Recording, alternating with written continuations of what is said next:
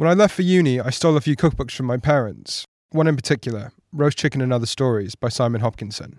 And years later, after I'd been working in kitchens, I opened it and read it for the first time, and it's stuck with me ever since. Lloyd, you'll meet him in a minute, had a similar experience. He worked in kitchens for a long time before reading the book, and well, I'll let him tell you what he thinks. I'm Will Stewart, and you're listening to A Cook's Library. Lloyd Morse is in the midst of opening a restaurant in Edinburgh, the Palmerston. We talk about that at the end. Also, my technical skills failed me this episode, and I had to use a backup recording of myself, which was sort of fine. Lloyd, thankfully, does most of the talking. So my father was a sommelier. He worked in a lot of restaurants in and around Sydney.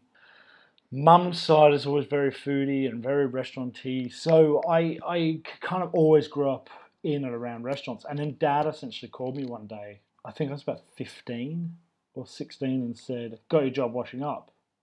And my parents split up when I was very young. And I was just like, "Oh, hi, Dad. Okay." He's like, "Yeah, you're going to start next week. I'll take you to the hotel and show you." And I was like, you can meet the head chef and stuff like that. And I was just like, "Okay, sure." It was just like another day in a kitchen. Some of my earliest memories are like being asleep. Mum worked at a restaurant called Rob's, and I can remember being asleep upstairs and hearing the kitchen and hearing service. So I started washing up, and I would do that on the weekends and a couple of days a week after school, that kind of thing.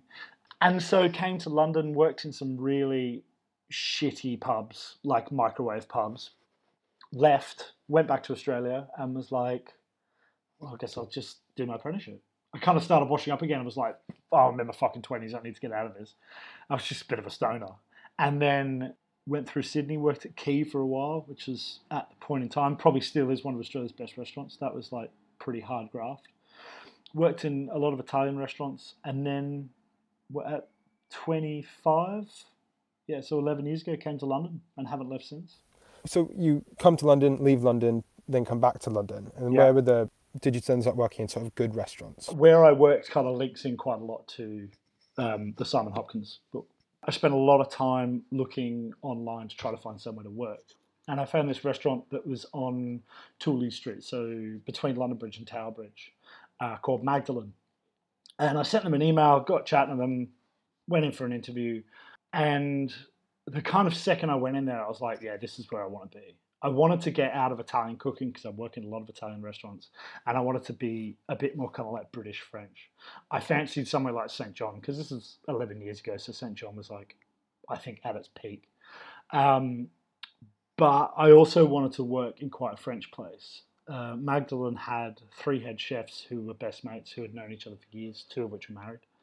And it was like classic British French cooking, and I loved it. I absolutely loved it. And that was how I got introduced to the book, actually. I just lapped it up. I was like 24, 25. I spent nearly 3 years working there, and I just loved it. It was like my home away from home. I got along with everyone really well. The menu changed all the time. We changed things on the menu pretty much daily. And Dave and James, who were 2 of the head chefs, introduced me to this book. And Dave essentially said to me one day, like, Morsey, he called me Morse with the Aussie. He'd be like, Morsey, have you read this book? I was like, never heard of it. Who's not Simon Hopkinson? Like, it's a bit of a posh name. So it's straight off the boat from Australia. And he said, no, you got to read this book. And I remember I got the train from London Bridge to Charing Cross and then walked up to Foyles and bought it. And I just couldn't put it down. I just loved it. It was just like... It's so readable, which is, I think, what's really important. So readable. And I was going to say to you, I have this kind of cookbook guilt in that I've been in kitchens for such a long time. It's a bit ignorant as well, but I find that I don't really read for recipes. I read because I like the stories and I like the writing. I do a bit of writing myself, and I really enjoy Hoppy's writing. For anyone who doesn't know, Hoppy, aka Simon Hopkins, I just love his writing, and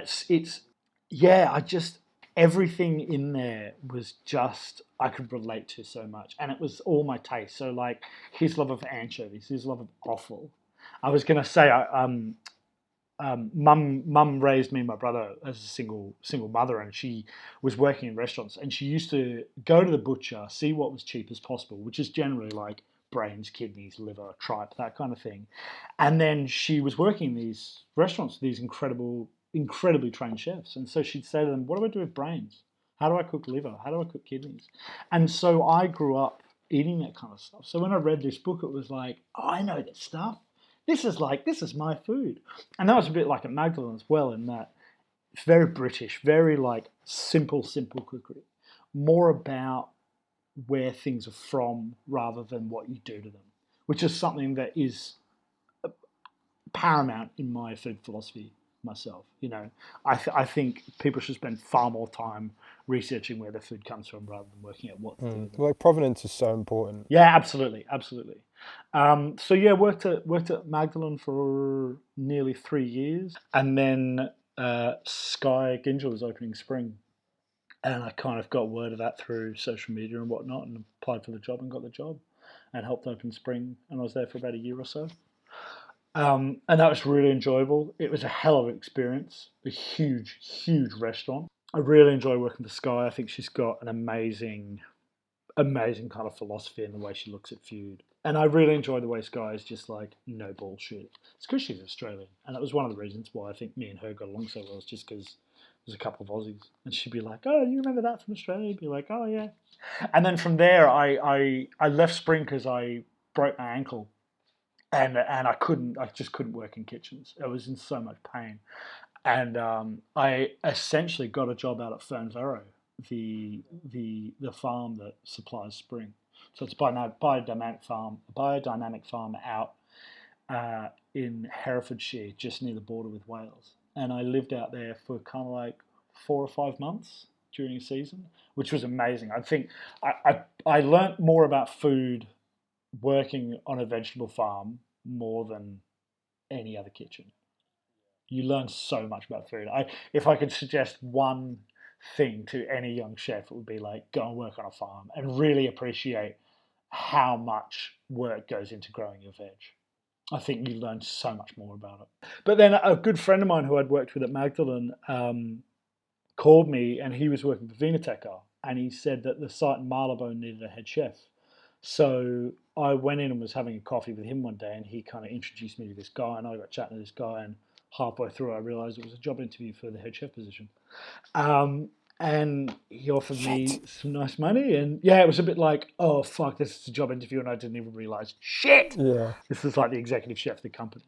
But what I got offered at Vinoteca was essentially my own kitchen, and within Vinoteca's realm, free reign to kind of cook wherever I want and however I want, which was great. It was exactly what I needed at that point in time, and I spent nearly 3 years as head chef there and loved it. Wow. Absolutely loved it. Nice. And the hardest thing about being a sous chef and a head chef is learning to manage people.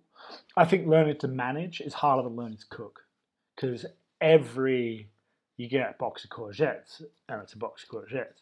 You get a team of chefs, and they're all very different people, and they all have to be treated differently, and they all have to be... And they talk back. And they fucking talk back. The courgettes don't talk back.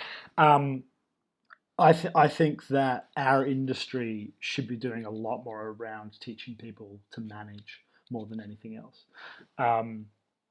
It's hard. It's really hard to manage. Well, that's like the biggest problem with restaurants, isn't it? 100%. So how much did you cook from cookbooks?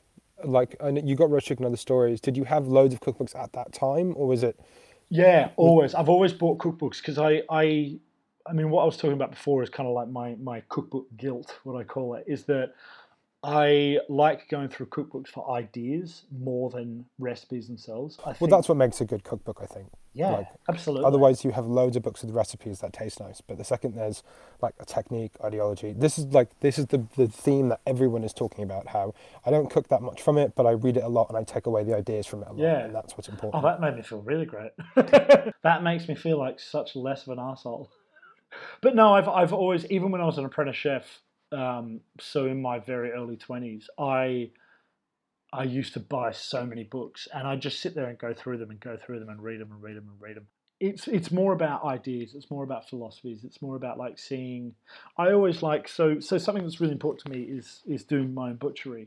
You know, I grew up doing a lot of hunting, like goats and rabbits and pigs and that kind of thing. So I've always grown up kind of butchering animals. And so having that in my kitchen, even just for lamb, beef it's a bit hard, but for lambs and pigs, it's really important to me to be, to see that whole thing. So I'm always asking and reading about how chefs use joints differently, because I've kind of got this thing in my head of this is how I like to use a lamb.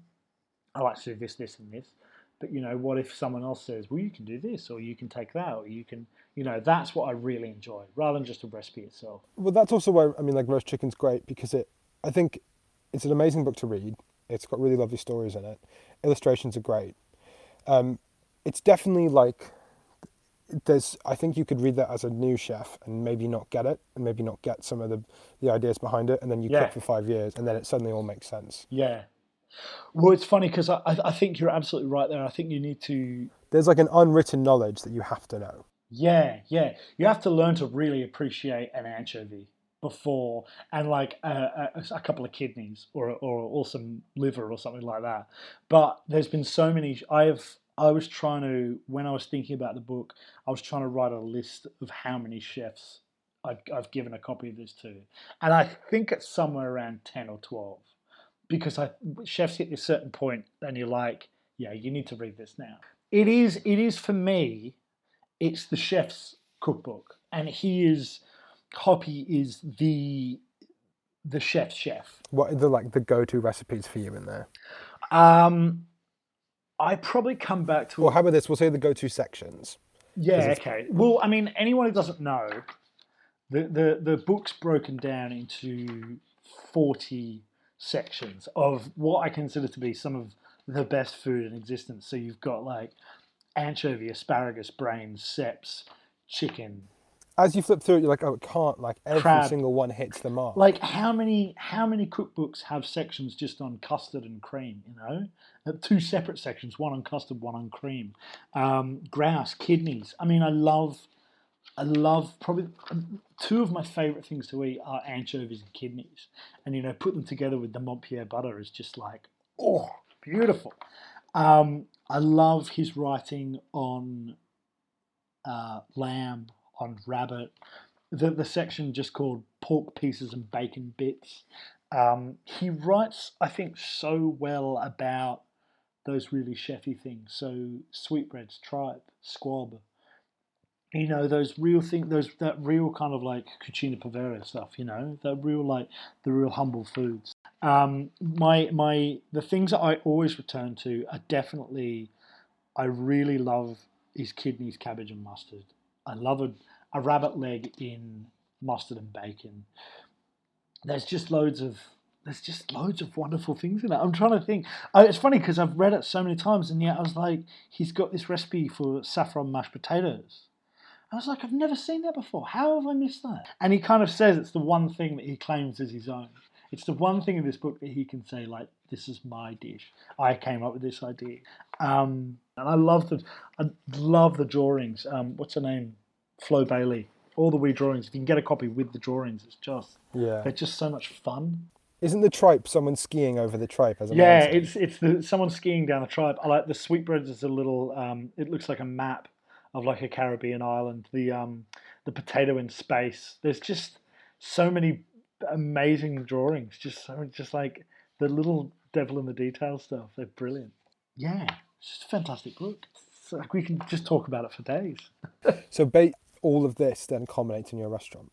That's the plan. Yeah, partly. We're opening a site in the West End of Edinburgh. It was purposely built as a bank in 1850 something. It was a bank for nearly 130 years. RBS. It's still got the original coat of arms at the front. That's all protected. It's not protected, it's rusting and falling apart, but that's fine, is what it is. So my business partner, James Snowden, and I are going to open this restaurant this year. It's going to be called the Palmerston. We're planning on opening it in July. We're really excited about opening. I'm going to be doing most of my own butchery. I'm trying to do whole animal only, including buying like half cows.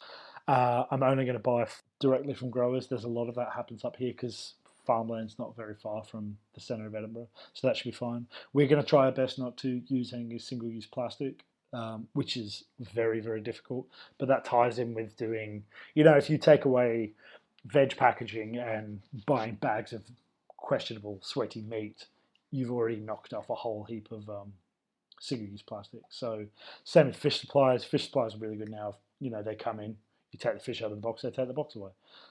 So we're going to try to do our best for the planet as we can. But we've also got a bakery downstairs. Right, nice. So we've hired Alex Sage, who helped open Jolene and Big Joe. And he essentially sent me a message one day and was like, "Oh, hi, I'm moving to Edinburgh. Like, what up?" And I was like, "Well, I need a baker. What's the fucking chances of that?" We're going to do a couple of nice pastries and a cake that'll sit on the bar in the morning. But also just, it's a chef's dream to have a deck oven. Like, man, imagine cooking a piece of laitière or something like that for lunch in a deck oven. It's the dream. And that's quite funny because a lot of the things we want to do up here haven't been done before, One of my favourite things about being in a kitchen is selling out of food. I love it when you've got an empty fridge at the end of the night. Like, it's horrible to think, shit, tomorrow morning I'm going to start from scratch. But it's also a really nice feeling to see all this fresh food sell out every night. And talking to PR, and the PR kind of like, "What do you mean you want to change the menu every day?" I'm like, "Yeah, I can." She's like, "Well, how do you do that?" I'm like, "Well, the River Cafe have been doing it for 30 years, so I reckon I should be okay, There's been enough restaurants in the world that change their menus, according to what's in the fridge." And that's essentially my plan. I want to fill a fridge with food and write a menu around it and kind of change it here and there, wherever I can. I mean, the kind of ticket for me is I want to go somewhere and have a pork chop and a carafe of wine for lunch. And that's just what I want for lunch, maybe a bit of dessert, but it just doesn't exist up here. So we're trying to open something new. We're trying to open something new and exciting. And I want that Magdalene thing of like, I loved going to work. The commute to work wasn't a drag because I loved going to work and I loved being at work. And that's what I really want to build it. And it's a really intimidating thing because you don't, at the same time, I'm opening a restaurant and I don't want to act like an asshole, but I know that there's going to be days when I'm in a bit of a fucking shit mood. So it's about hiring the right people and about explaining to them of like, this is what I'm trying to do and I want you to contribute to this culture. I think kitchen culture is such an important thing because food just tastes fucking better when it's coming from people who love their jobs. If we were to boil it down to its very essence, food tastes better when it's cooked by good people. I want to hire the type of chefs who love their work and, come to work with a skip in their step even after a few doubles, even if they're a bit knackered, because they love what they do. As Lloyd said, the Palmerston is opening its doors summer 2021. If you find yourself in Edinburgh, go eat there. Beg, borrow or steal a copy of Roast Chicken and Other Stories. Maybe we're preaching to the choir, but it's really good. If you're listening on Spotify, follow. If on Apple, subscribe. It helps other people find the show. Follow me on Instagram @A Cook's Library. Thanks for listening. Keep cooking and keep eating.